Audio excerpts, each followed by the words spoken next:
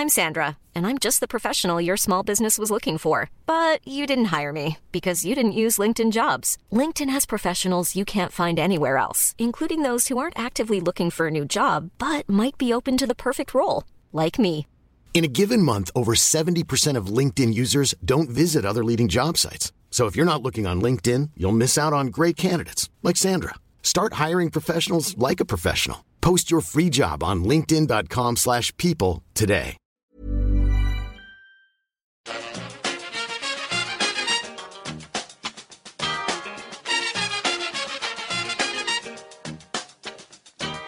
Bring it fast. Bring it to the... Hello and welcome back to the EPL Roundtable. I'm your host, Kevin DeVries, and if you'd like to reach us at the podcast, you can do so by either tweeting us at EPL Roundtable or emailing us at eplroundtable@gmail.com. Hello, I'm Steve. I'm an Arsenal fan. I run a website called findpubsport.com where you can find nearby venues to watch sport, and you can find us on Twitter at findpubsport. Hi, I'm Mark. I'm a Liverpool fan. I don't run any websites, but I do talk on Twitter every now and again. You can follow me if you wish at Mr. Mark Simpson. Hey, I'm Charlotte. I'm a Hull City fan, part of fans group Tigerlink. We've got a website, tigerlink.co.uk, and we're also on Facebook and Twitter. You can just find us by putting in Tigerlink, but we're at HCAFC Tigerlink on Twitter. Great. Thanks so much for joining us, guys. Up first, we have Making the Rounds, where we each have a few minutes to discuss what's been going on at our clubs this week. Steve, what's going on over at Arsenal? Well, it's been a slightly frustrating week, as frustrating as it can be in the same week when you've been kind of finally guaranteed mathematically Champions League football. But it saw the end of a really good run, and the 1-0 loss at Swansea at home kind of saw the end, plus Manchester City's win over Swansea yesterday has meant that between those two games, Swansea has pretty much ended our run at second place. So thanks for that, Swans. I used to like them, but not so much anymore. Shout out to Scott. Hi, Scott. He was on my podcast this week, and I was talking about how much I love the Swans, but that was before their result yesterday. But the 1-0 loss to Swansea, fair enough. We didn't take our chances, and they did. They had one chance in the second half, and it wasn't saved by a goalkeeper who probably should have saved it. So for everyone who said that they didn't play the right kind of football or anything like that, I think it's fair to say they did play the right kind of football because they stopped us from scoring goals, and then they scored a goal, which means they won. So I think that's the definition of playing the right kind of football. Today's match against Manchester United, almost as frustrating. They got the first half goal through Herrera. It was a good goal as well. Fortunately, we after our slow first 60 minutes, we brought on Wilshere and Walcott. And interestingly, we moved Coquelin to right back and took Bellerin off. So whether Bellerin's got a little bit of a niggle remains to be seen, because usually in that situation he would have just done the straight swap and put Coquelin back on the bench in place of Wilshere, I think. But it was an interesting decision to move Coquelin to right back where he hasn't played all season. So I can only assume it was something to do with injury as opposed to something tactical. But once that happened, it seemed like we came alive for the last 30 minutes, and we were really turning the screw bit by bit, putting Manchester United under a lot of pressure until Walcott managed to skillfully deflect that ball past Valdés off of Blackett. So that was that was very, very handy. And then a sign that perhaps those who don't think that Arsene Wenger is pragmatic enough, a sign that maybe he's sort of changing his ways or has always been more pragmatic than we realise, because when we needed a goal, he put on Wilshere and Walcott, who are both known for their bursts of pace, and that was something we were sorely lacking in that first 60 minutes, because the passing wasn't getting us out of or into the final third. So he brought on two players who, with a burst of pace, can get you there with the ball, carrying the ball. Because Sanchez, every time he got the ball, he was very effectively closed down by at least two United players. That was a noticeable tactic of theirs. But then once we'd got the goal back, ordinarily you would expect Arsene Wenger to then go chasing the win. And we did put a lot of pressure on them after that, but then we brought on Flamini to shore up the 1-1 draw, because in terms of what's going on in the league, it's unlikely we are going to get second place now. But if we'd have lost that game, that goal by Walcott, or the own goal by Blackett, in the context of the season as it's unfolded now, could actually end up being a very important goal, because if we'd have gone behind Manchester United, the pressure would have been on to win both of our final games to guarantee that third spot and avoid the Champions League playoff, which we've had to go through for the last few years. But by scoring that goal, it now means that all we need is one win from our last two games, both at home against Sunderland and West Brom. So in the context of how the Premier League's unfolded, that is a very important goal, made by Walcott, scored by Blackett. Lucky enough that Valdez was unable. He was unlucky, I think, in the way that the deflection kind of curled round his hand. But I'll take it. And while we're on the subject of Valdez and his former club Barcelona, the other bit of Arsenal news this week, which is quite funny, is the news that Thomas Vermaelen, having not played for Barcelona for the entire season, just because we sold him to them. If they win the Champions League, Arsenal get £3 million as part of that sale. So I'm not sure how that works. I'm not sure why they didn't say, as long as he plays at least 10% of the games and they win the Champions League, you can have some money. Just as long as the club wins the Champions League, even if he hasn't contributed a kick, Arsenal get £3 million, which is a very handy bit of pocket money if we are going to go looking at goalkeepers this summer.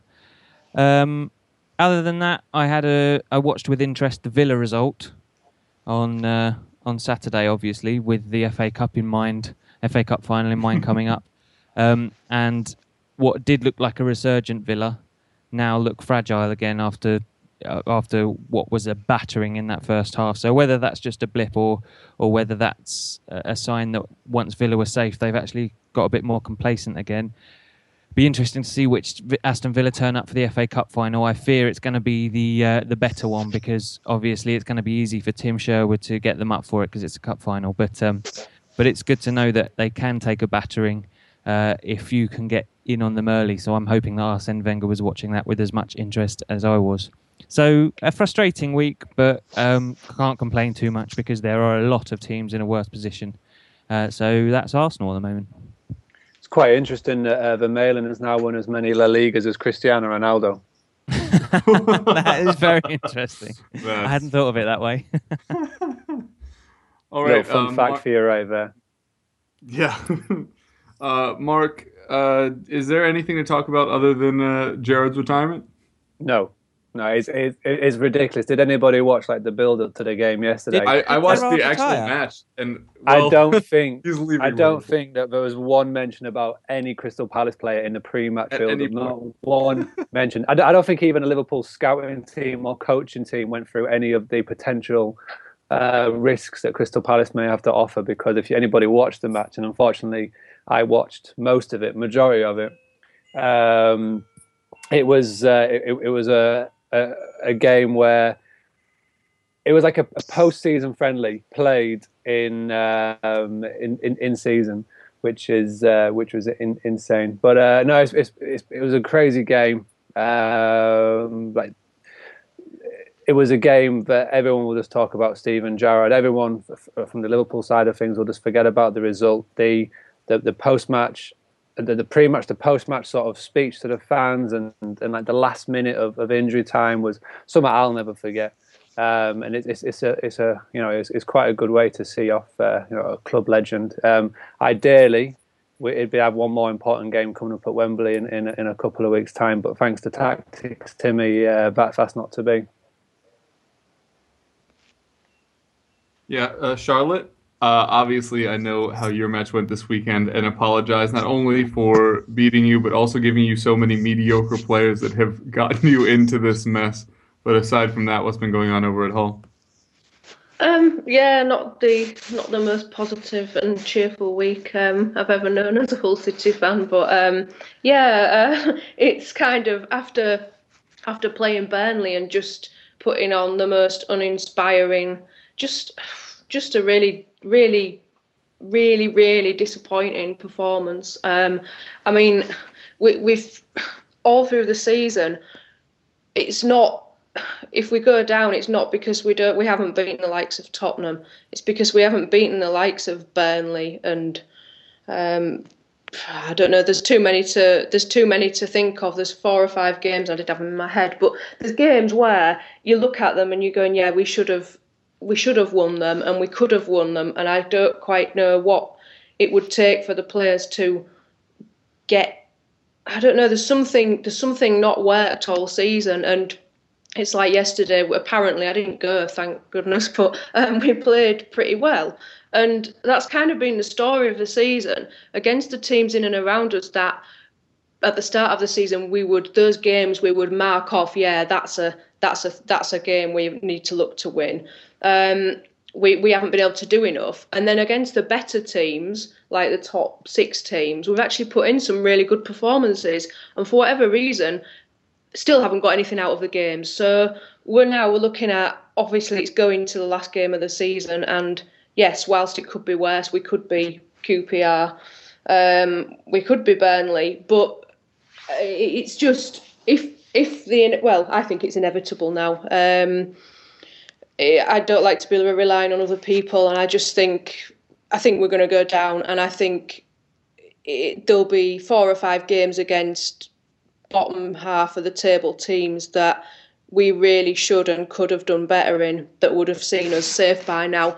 So it's just kind of, I think it sort of hit me yesterday after the game, and you could see what was going to happen for a few weeks, or what I thought, but until you actually get to this, like, oh, it's 1 game to go, it doesn't sort of dawn on you properly. And last night, I think it was just kind of, we're talking about it,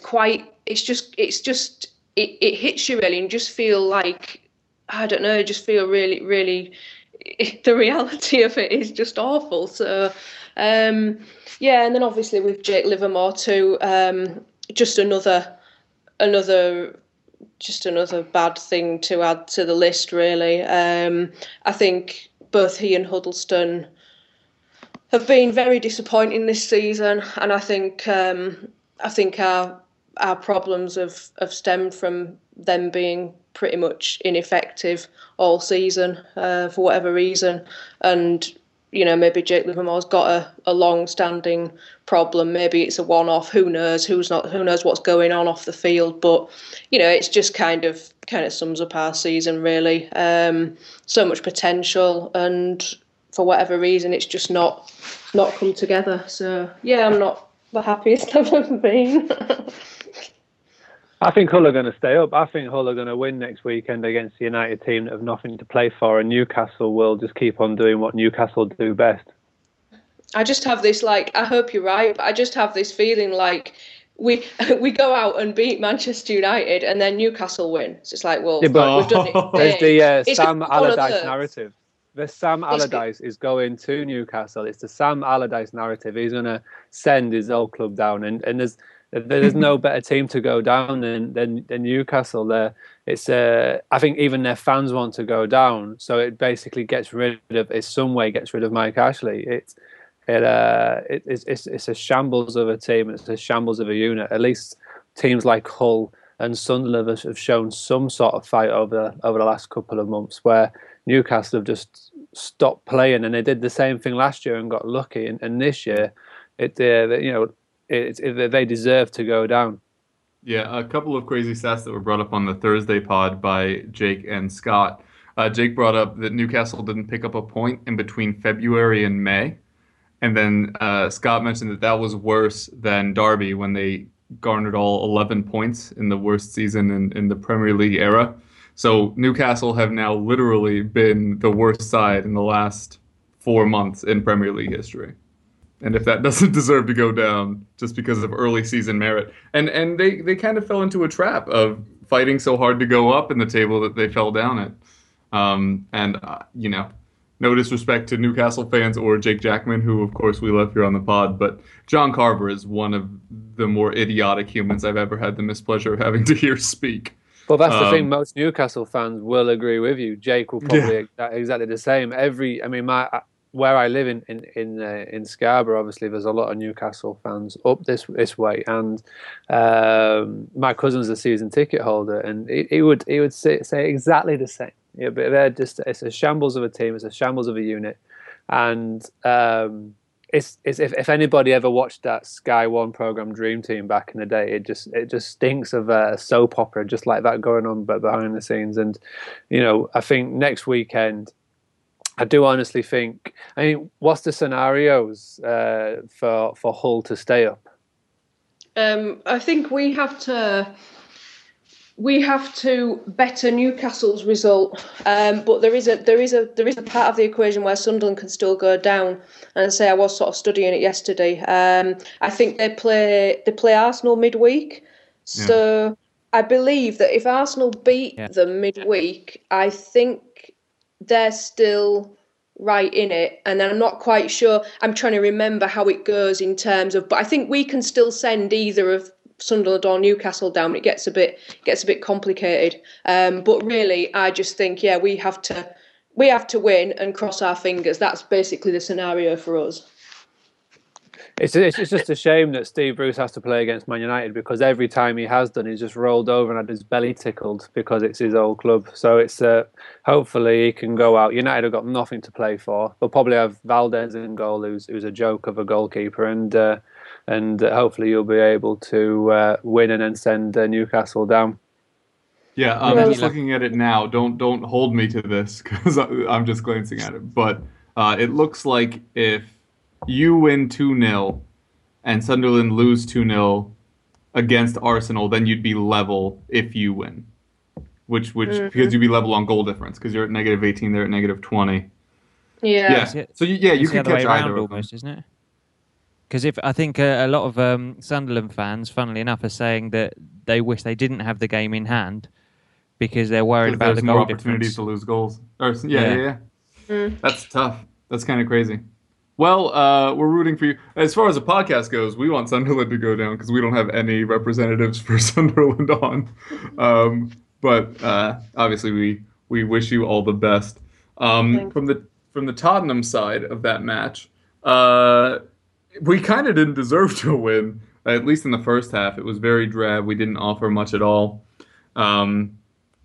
Really not much of consequence happened going either way. But we did start the second half well.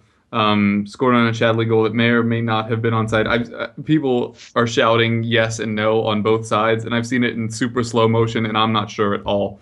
I think he was offside if I had to pick one. But there are people like, oh, if you see this, his shoelace was... And you're like, I don't know. I don't know about all that. But regardless, it was an excellent ball from Lamela. Then we took off Eriksen and put on Dembele, and that's when we really improved. I think Eriksen is so desperately needing the summer break to come. He has 1 goal and 1 assist since February 8th. So despite the fact that he's still contributing in other ways, his counting stats have very much dropped off. And that isn't necessarily an unfair reflection on his form. On top of that, I just mentioned Lamela putting in an excellent through ball.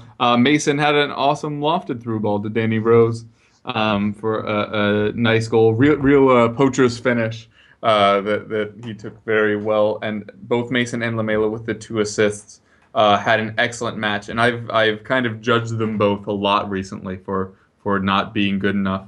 But I was very pleased to be wrong on this instance, as both put in excellent shifts.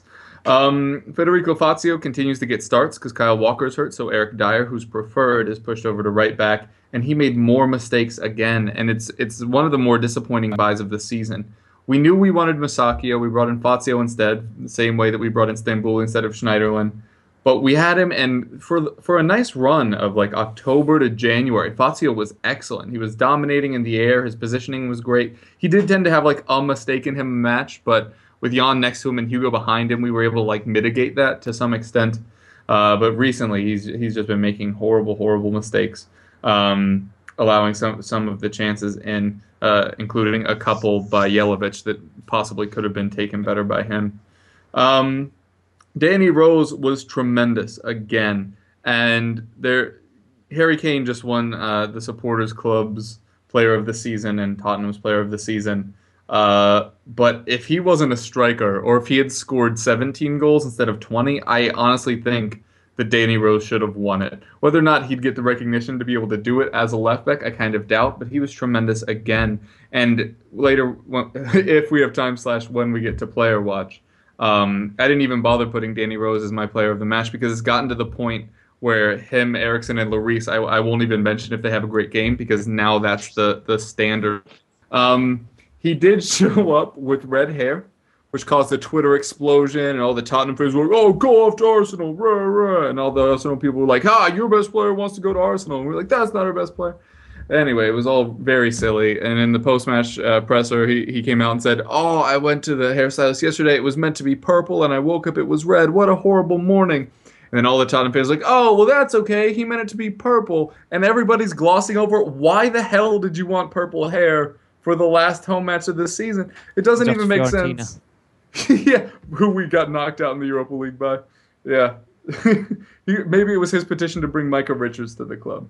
But yeah, I have absolutely no idea why he wanted to get purple hair, but that's fine. Obviously, we had Lap of Honor. It was the last match at White Hart Lane this season. And it is interesting to see what happens with Hugo and Jan. A lot of people kind of bringing up that, maybe this is the last time we've seen them at White Hart Lane, which would be more sad for Hugo than Jan. As I mentioned before, I think we could get in a replacement for Jan for a pretty decent price. Looks like we've already brought Wimmer in. Alderweireld still floating around. I love Jan Vertonghen, but his name is bigger than his ability at this point. And he's been much better this year than last year, but only half as good as he was his first year. And whether that you think that's like how much we're pushing for things, like we were really pushing for fourth. We had Bale, we had AVB. We're getting better every week, and now we're not. Maybe that's playing a factor. I don't know if the Dembele stuff has anything to do with this, but so there would be worse things than losing Jan, but there isn't a worse thing than losing Hugo, who has absolutely saved us time and time again this season, and hopefully we will get to see him back next season. All right, and now we are moving on to the topic. We touched on it a little bit earlier in Mark's making the rounds, but obviously Steven Gerrard's leaving, and a lot of people talked about him retiring, and a lot of people use the phrase one club man, despite the fact he's moving to the Los Angeles Galaxy in like a month. So what I want to discuss is, are we kind of seeing the end of the one club men era? Do you think we'll ever get back there again? Is it something we should expect from our players? Just how do you feel about this whole concept of, like specific club loyalty? Well, first of all, what I will say is not much has been said about it being Steven Gerrard's last home game for Liverpool this week, so I didn't know anything about it. Yeah, it's crazy. Hasn't been all over the place at all. But in terms of the one club man thing, I was trying to think kind of through Arsenal squad, and the person who comes to mind who is a potential one club man for Arsenal is Jack Wilshere. He's been with the club since he was in single digits in terms of age, and in spite of being linked to Manchester City, etc., I think that would be a move more for them to have more homegrown players in their squad than necessarily thinking he could fit in there. I'm sure he could fit in there, but I can't see a place for him in that side the way it's set up at the moment, because he's not a replacement for Yaya Toure.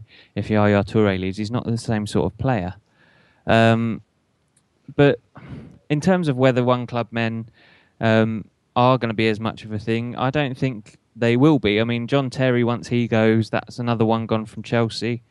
I think that age is sort of gone because of the way that people can move around the world now as well. When it was a rarity that people moved overseas, I think it was more common for people to kind of choose a club and try and stick with them. But I've got to say, I don't think it matters too much. I think it's a kind of misguided thing from a fan's point of view to expect a certain level of loyalty from players. And you've said it on the podcast before, Kev, I think, about the fact that when it's someone poaching and having a look at one of your players, you're incensed that they dare want to leave. Yeah. how could Hugo Lloris want to leave? You know, we've made him into the player he is. He should stay here for the rest of his career. But then as soon as you're looking at a player that's developed at another club and hoping to bring him in, you're thinking, well, of course he'll want to come in. So it kind of depends on what side of the divide you're on. And I don't think we should necessarily expect players to stay at one club if there are better opportunities at other club. Or other clubs. And I take as an example of that Robin van Persie. Arsenal fans were incensed when he left the club, and a lot of people still haven't, they're taking pleasure in the fact that he's as evidenced by today. Yeah, exactly. And they're taking pleasure in the fact that he's fallen off in form and that he went over there and then was let down by Alex Ferguson, who I think intimated that he wasn't going to only last another season. But the fact is, all of those Arsenal fans who had a go at Robin van Persie for that move, and this is kind of my argument about whether or not a one club man thing as a microcosm. All the people who had a go at Robin van Persie, if any one of them, those of them who have jobs, I'm assuming a lot of them do, most people do, if they were working for a particular company and then a more successful company up the road offered them double the money to move to that company, they would move. And that's exactly what happened. It's Robin van Persie's job. He wants to be at a more successful club, which Manchester United were at the time. Now we're kind of more on an even keel, but it looked like the potential was higher at Manchester United. They were offering more money than Arsenal were because we were still paying off the Emirates at the time. So of course he's going to move. And the people who expect him to be loyal, then I would completely expect that if they're offered more money at another company where the prospects are better, that they'd turn it down as well through blind loyalty because otherwise they wouldn't have anything to say. So I don't think it matters too much if the age of the, in inverted, one club man is over. Because I think just the way the game is now, people are going to be moving from club to club throughout their careers, and I don't see it being a problem. Mark, seems like you would be the most appropriate person to answer this, as Jared is the one leaving. It's very, very rare that it's going to happen again, especially at the top teams. And again, I ain't got a problem with it. It's a thing of the past, really, and I've never really understood the fascination of having one player stay at the club for the whole time. Obviously, someone of Gerard's skill level and is just fascination, and because he's such a big supporter of the club, has obviously meant that when big teams have come calling, even though his head has been turned, he's stuck loyal to the cause because he loves the club so much. But moving forward, there may be a player who sticks around for a long time, but it never does anybody any harm to go and experience different leagues, different ways of coaching, different cultures, different experiences. It not only improves them as a person, but it improves them as a player. And if they've got any ambitions in later life, it'll improve them as a coach and a manager. So, yeah, I mean, obviously he's off to go and have a year in. He won't probably last a year, a couple of months in USA. He said something quite funny last week that he's never actually been to LA before. So all the best with that if you've never been. He's apparently living in Malibu. So much sunburn. Yeah, he's going to be living in Malibu, and he's going to have to deal with that traffic to get down to the training ground, because they train down near Long Beach way. And anybody who's been to Los Angeles, that's a ridiculous commute, a daily commute, especially with the traffic that they have down there. So I can't see. I can see his wife loving Los Angeles more than he will, and I reckon he'll be probably back in Liverpool by January time. He'll be training with the team in January, a la like Henry used to do, and whatnot. And he'll leave after a year of getting a different experience. But I mean, yeah. I mean, I would be very surprised in my sort of the next sort of 20, 30, 40 years if there's another player in the top level. And I'm not talking like sort of lower sort of level of the leagues or whatnot, of a player sticking around for the whole of their career. It's interesting, Mark, actually. You mentioned Henry going back to train with Arsenal. That actually led to him coming back on loan.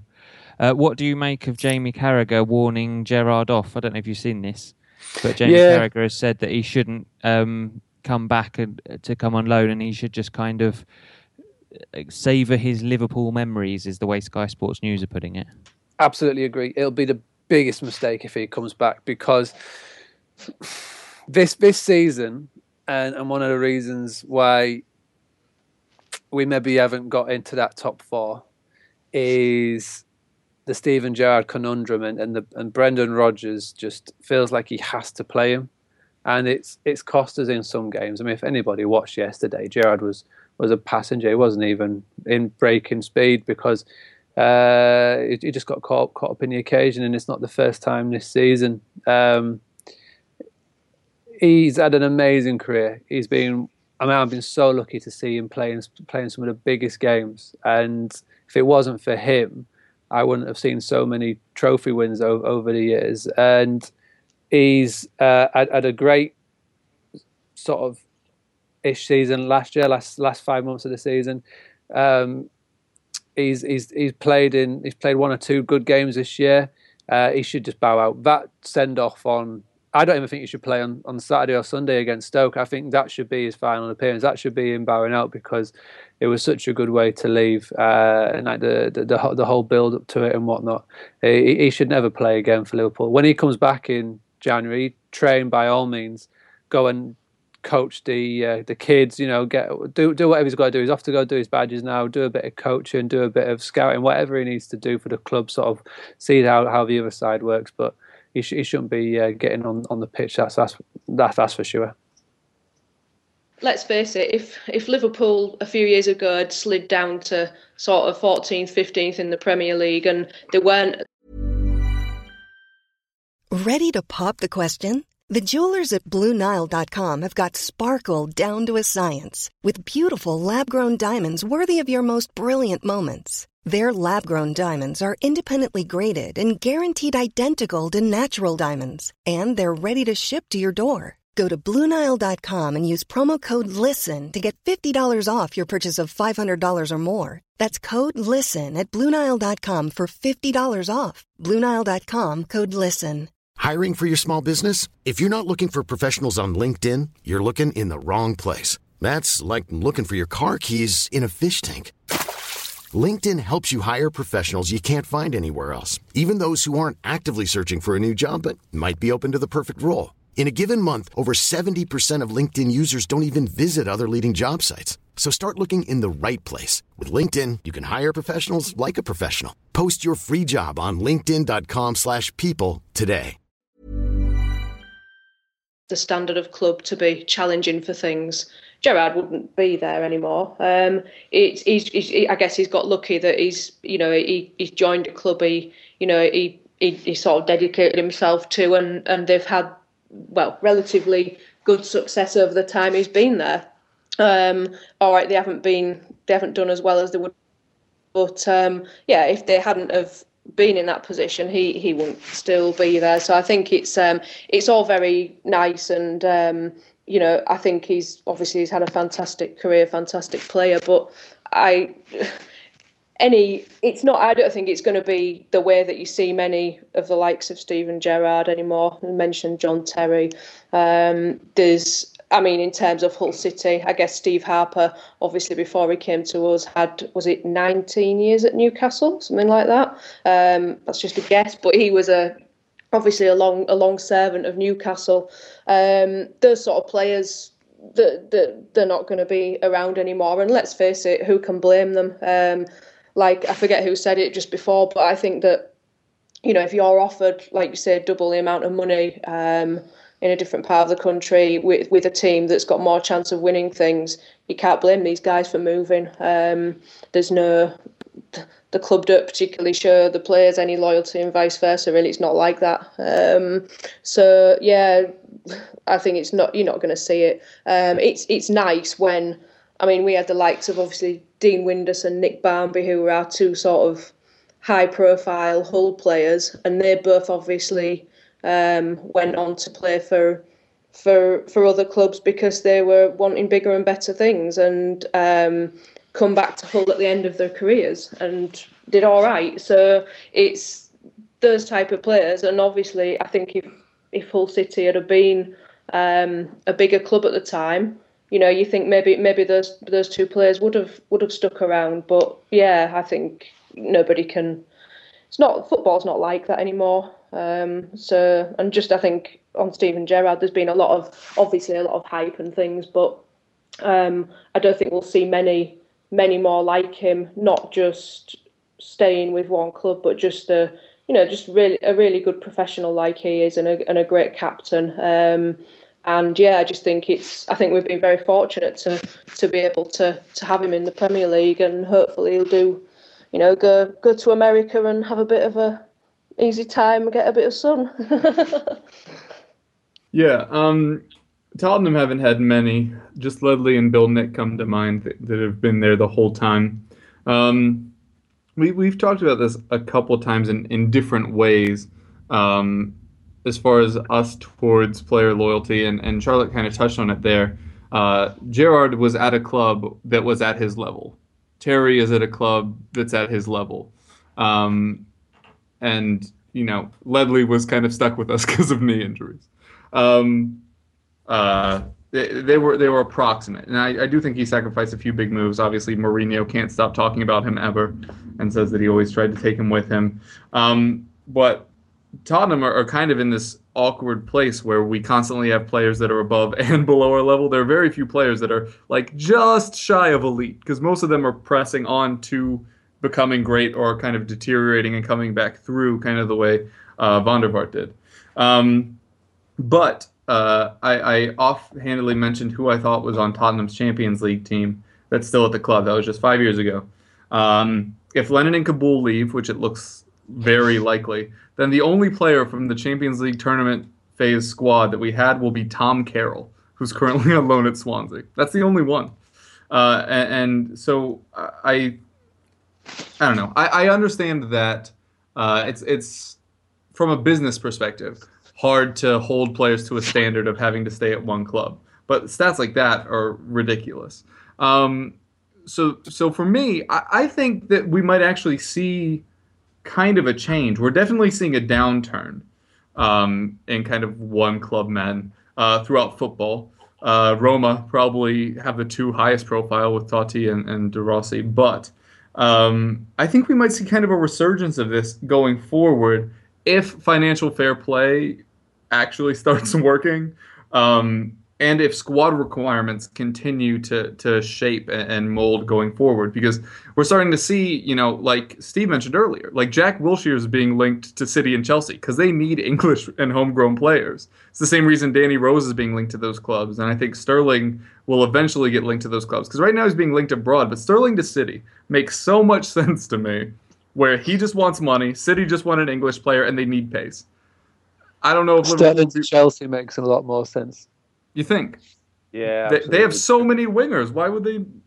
Yeah, well, it's someone like Sterling. He's. I think you're going to do a Sterling for Milner swap, not in a swap deal, but I think that might be what ends up happening, much to everyone's chagrin. Whoever throws him the most money at the moment, I at the present moment in time, I think he'll stay. Sterling, he'll sign a contract. Let's put it that way. He'll sign a contract and probably stick around for another year. Minimum. His form dropped at a really unfortunate time, in him demanding to have 150K a week. Yeah, exactly, and it does play on. Everybody thinks that footballers are like robots, and they just nothing affects them when they step on that pitch. It doesn't matter how much sleep they've had, doesn't matter what's going on in their personal life or in contract negotiations. They think that every single time they step out on that pitch, they should perform at FIFA levels. It don't work like that. And yeah.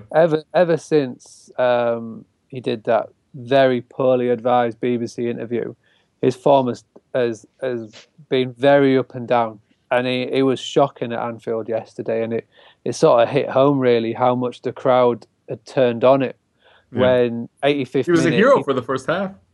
Yeah, exactly. 85th minute when we're losing 2-1, he tries to do a bit of skill, and it comes off his heel and goes out for a goal kick. You could just see certain people in the Kop get up and visibly give him abuse, and he's not used to it. He doesn't like it. But there's a whole backstory with the whole Sterling contract negotiations, which is a podcast in itself, and I won't bore you with it. But his new agent, let's put it that way, is trying to just basically get a really big first deal for his most high-profile client, and kind of set a precedent. Which he's prying, he's negotiating from a position of power now, where at the moment he's on ridiculous, like Harry Kane, like you were telling me, Harry Kane, he was on like £5 a week or something stupid like that. And he starts scoring goals, and every week he's signing a new contract because he just keeps hitting targets and whatnot. Sterling's in a similar position where he's on a really low contract. He's coming up for a negotiation, and he is one of our probably top 5 players, and he wants to get paid like he's a top 5 player at the club. He's looking at Glenn Johnson, who's on over $100,000 a week, and like, he's seriously scraping. Yeah, exactly, Glenn Johnson. And I think they're going to wait to get rid of Glenn Johnson off the wage bill, get Steven Gerrard off the wage bill. They'll open negotiations in the Colo summer. as well, or do you think you'll bring him back? Colo's staying. He's going to sign a contract. He's going to sign a new contract. The club are just, I mean, he said himself, he said even at this interview that they're going to talk about it again in the summer, get the season out the way. There's a lot of players who are going to sign new contracts, and Sterling will probably be one of them. But Suarez signed a contract December 2014, and he was off 6 months later. So just because signing a contract doesn't really mean much, it just means that we'll give ourselves more money when we do eventually sell him. I mean, if City were silly enough this summer, because they're going to spend big this summer, Man City are going to spend a lot of money because they have to. They've got an aging squad. They'll have to sell to do it, though. Yeah, definitely. They are restricted by FFP, but they will. They will sell, and they will buy, and they'll probably buy before they do sell. But if they want to come to us and say is an extortionate amount of money, the club, as long as they've got a decent person lined up, which is not an easy thing, then the club might look at selling him. But well, I think there might be a gang war between Tottenham and Liverpool for Konoplyanka if stuff like that happens. Yeah, or Everton. I think that ship has sailed with Liverpool personally. I think that was so 2014, Kev. Well, he's on a free, so. He is on a free, and there's a lot of very good frees. I mean, Liverpool are off Milner, Ings, free, Montoya at Barcelona, free. Go back for Konoplyanka, free. I don't think I'm actually going to spend any money. But I mean, like I say, the perfect fit for me, going back to the start of that, is Sterling to Chelsea. He wants to go back to London. His mum's moved back to London, so I mean, he's where he is, and Chelsea would love a player like Raheem Sterling. The club is a Mourinho type player. They have got a lot of players, but Chelsea have proven they can easily shift on one of their top class squad players. It'd probably be Cuadrado, as crazy as that would be. Yeah, which is madness. Yeah. So going from that to talking about FFP will be fun. So yeah, if FFP starts restricting players more, it'll be harder for these players to keep bringing in as many established foreign stars. If the squad requirement number goes up, as has been mentioned and proposed, then these teams would have to be playing more and more English players. I think we could actually kind of see a resurgence in kind of one club players where being young and English will not only be coveted for like a marketing standpoint, but it will also be favored on the pitch. And so with that, you'd have kind of this nice loop of there aren't as many foreign players blocking spots, so more English players are getting more playing time early, which means they're developing into stars, which means the clubs will want to keep them. And you could like get this positive spiral, which is what happened in Germany when they had all that TV right issue. So I think we could actually see it come back again. I wish I could. I tend to be pretty cynical on here. And I wish I could just write off kind of the theory of one club men and stuff. But I want it. I want it to happen. It's why, this season and last season, the difference is Harry Kane. The difference is there's like a face, a very mouth-breathy face, but a face to associate between the players in the club. This is a player that was a fan that's been here forever. Have at it. Have a fun time. So we have a young English player that's our best player right now. That's a lie. he's our most improved player. And so it's kind of given us reason to hope again, as crazy and cliche as that sounds.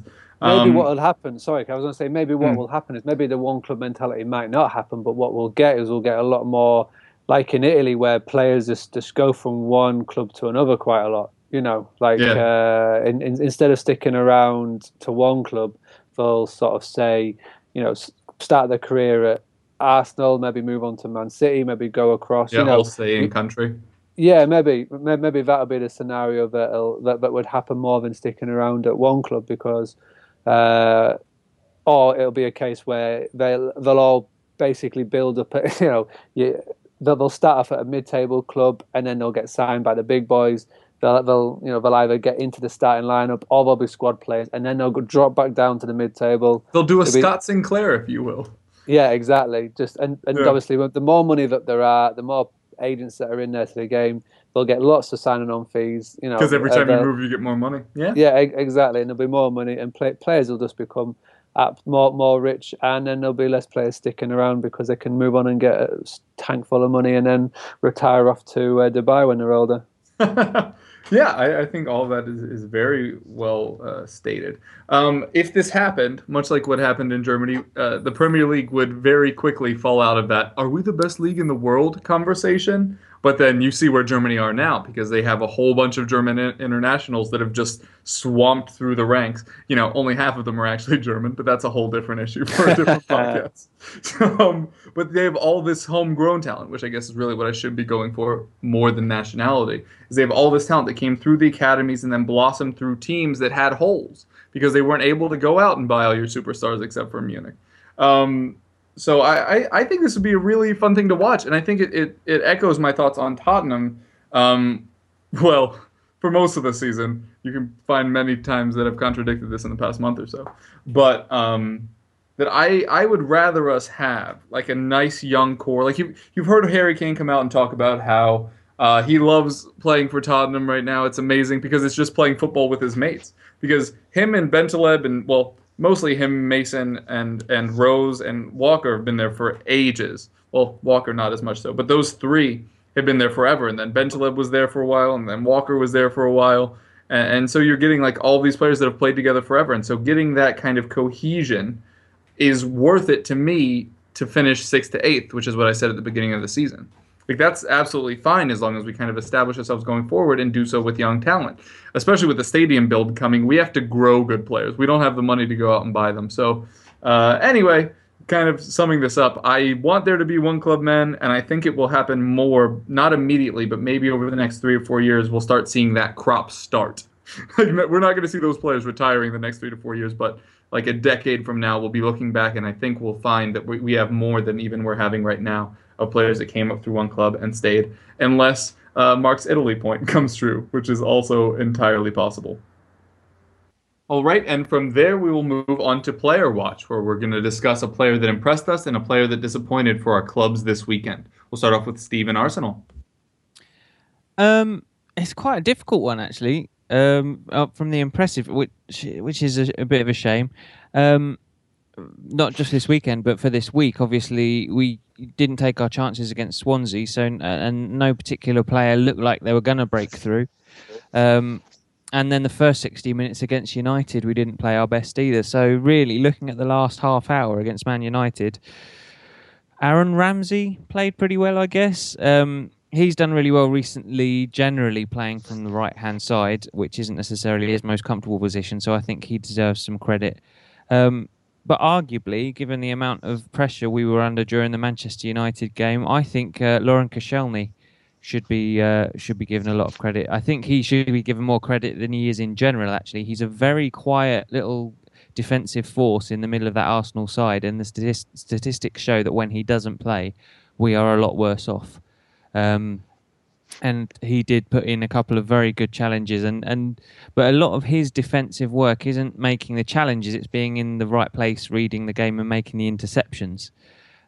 So he did well again today, and he did cut out a few dangerous looking passes in the final, or in United's final third. So second place Aaron Ramsey, I guess, but Koscielny, I think, for his play during that first section of today's game. In terms of disappointed, I was going to go with Cazorla, in spite of the fact that I love Cazorla. He's a fantastic player, another quite underrated player, actually, because a lot of the focus goes on Sanchez and Ozil. But today, he just wasn't at the races. His passing wasn't as crisp as it usually was. He wasn't able to get out of the tight situations he usually finds himself in. But special mention has to go to Matteo Flamini, who, although I did say it was a good move by Wenger to bring him on, in theory, because it obviously was a case of shutting up shop and being pragmatic by bringing on defensive midfielder, having got the goal that we needed. In the 5 minutes he was on, he managed to give the ball away twice with poor passes in dangerous areas and leave a huge gap in midfield during a United attack that went straight through the area where he should have been because he was drawn out onto the wing. Which is something that Coquelin doesn't do very often. He sits in the middle, and Flamini just doesn't have that level of discipline to sit in the middle. And it was a noticeable gap in the middle of midfield that hadn't been there for the rest of the game. So Flamini, I think, would probably be the most disappointing, in spite of the fact that he was only on the pitch for for injury time, essentially. All right, Mark, kind of joked about Gerrard earlier. There were other people on the pitch. Who do you think impressed and disappointed? Impressed. I was quite impressed with Balassi and Puncheon for Crystal Palace. Pardew actually mixed around his formation and put Balassi up top in a top two, and it looked quite well. If he wants to keep on giving that formation a crack next year, I can see him doing well. He just needs to get more goals. Balassi, he hasn't scored many, but he's a definite player, and he had Liverpool's back three all over the shot yesterday, including Dejan. I hope he never plays Liverpool again. Lovren. Liverpool wise, it's hard really. I mean, it was a post-season friendly yesterday. Don't let anybody fool you otherwise.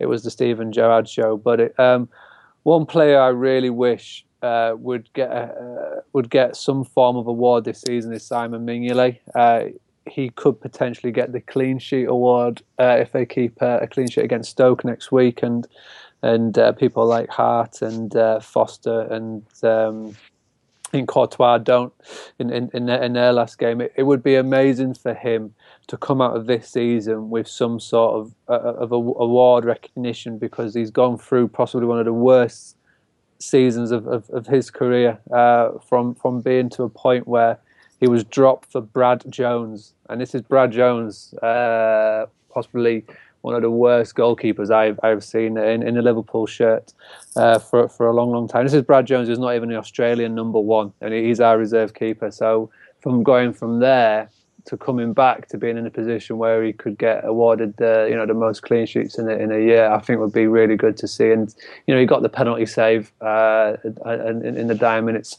Unfortunately, none of his defenders actually bothered to actually think that there might be a follow up for the fella to score. But yeah, Simon Mignolet for Liverpool, Balassi and Puncheon for Palace. I think I didn't. As I say, I didn't go to the game, but I've sort of read and heard a lot about it. And I think, again, probably mentioned two players that have, in the recent weeks, really shown the sort of commitment and desire that, frankly, most of the team haven't. And I would say Robbie Brady and Michael Dawson, for me, yesterday and in the last few games, have been one of only sort of two or three that I think can walk off the pitch and say, yeah, I've done everything I can. Brady kind of struggled. He started off beginning of last season really fantastic and had a couple of quite bad injuries. Struggled to get back and playing how we knew he could, but he started to be a lot more prominent in the last few weeks, and he's just got something that a lot of our players, frankly, don't. And I don't know if it's because all the Irish lads seem to be the shape. It's like McShane as well, Myler and Quinn, and they've just got a bit of spirit and a bit of heart, which I really like to see. And Robbie Brady, out of those four, I think has obviously got a lot of talent as well. They all they're all really good players, but Brady particularly, and a lot more potential. So I'm really glad that he started playing how we know he can. And again, Dawson, it was nice to hear that he had a decent game yesterday, because obviously going back to Tottenham, he'll have wanted to put in a good account of himself. Mm. So I'm really pleased that he did. I think, unfortunately, our other Tottenham friend, ex-Tottenham friend, Mr. Huddleston, I think it seems that yet again, he maybe didn't offer a great deal. He was just run around all match by Mason and Bentaleb. It was crazy. He's so slow, and I know he's a big chap and everything, and he hasn't got the physique to be darting around really fast. But his game has always been his passing, and the accuracy of his passing. And I mean, he's capable of a fantastic shot, but we just too often this season, teams just target him and work him out. And when Livermore's been playing, the passing between the two of them in front of their defence has been shocking. And the amount of goals we've conceded from just giving the ball away really, really cheaply. And frankly, he just looks half asleep and too slow and too.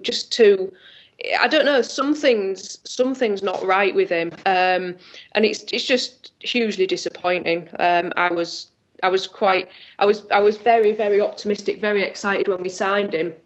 I thought he was still of an age that we could get something out of him for a good few years, and he just, frankly, he's been shocking, and really, really disappointed. But that kind of sums up his season really with us.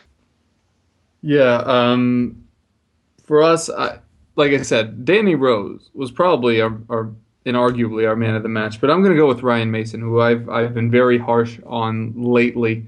A lot due to his positioning, somewhat due to his passing. Saying he's basically a placeholder for someone to come in the summer.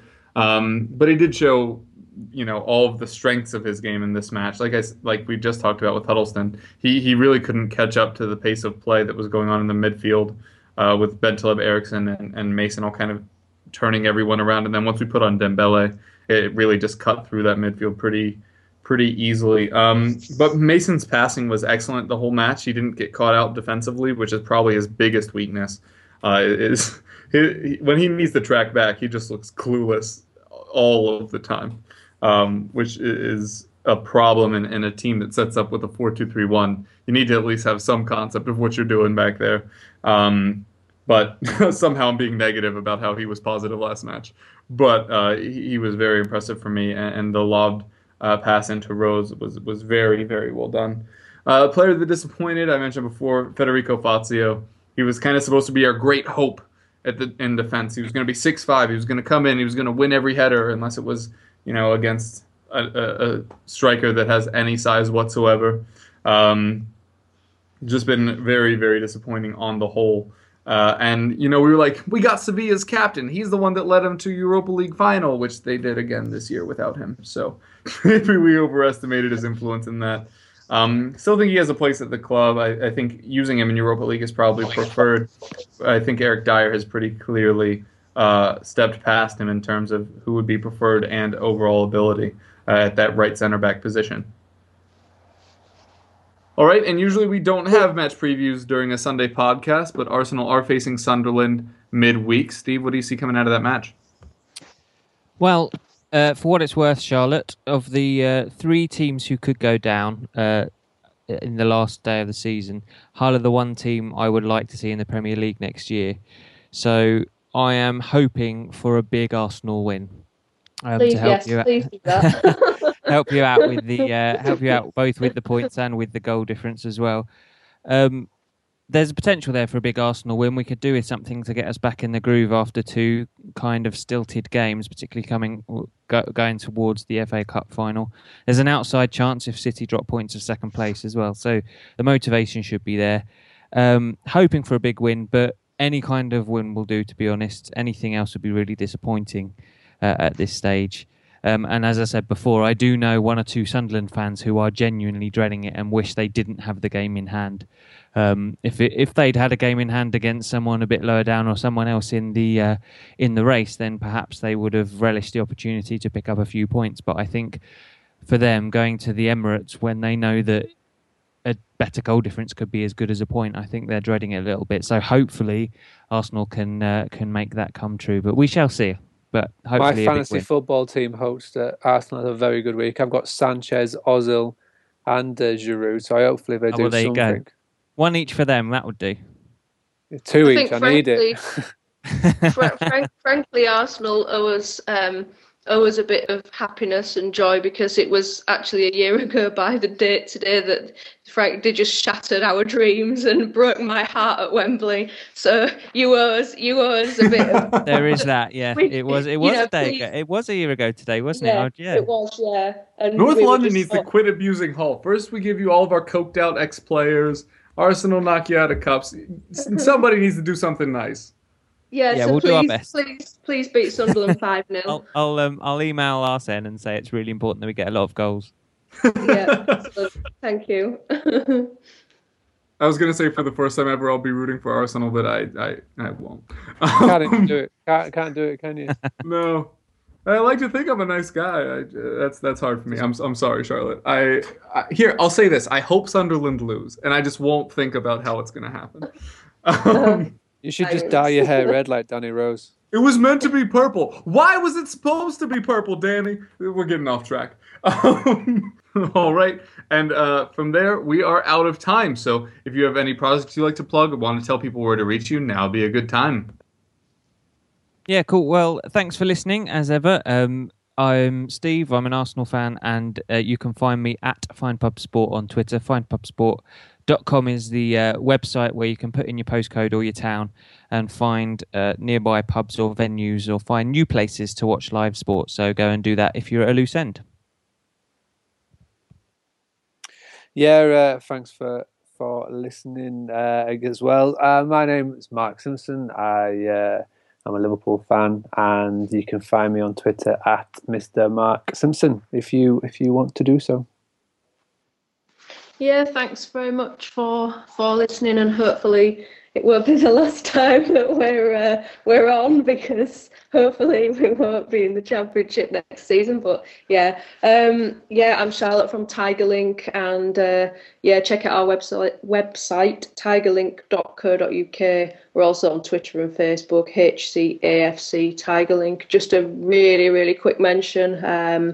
We're just sort of helping out a young lad called Ollie Housley from Hull, who's been inspired to push for a statue of Ebenezer Cobb Morley, who's from our city, who is kind of acknowledged as the founder of modern day football, first president of the FA, and contributed towards making the rules of the game. So a hugely significant chap who hasn't got much recognition in the city.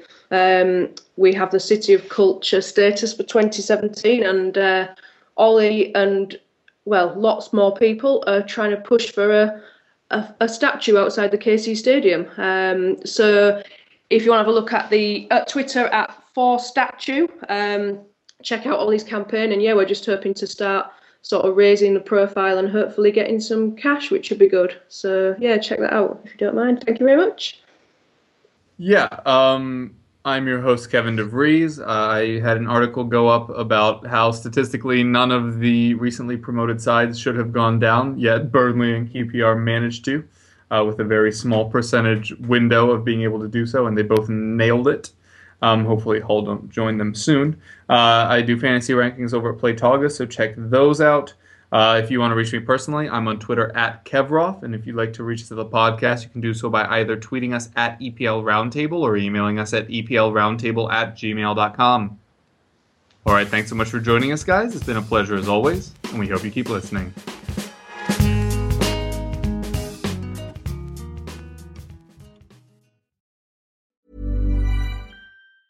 Planning for your next trip?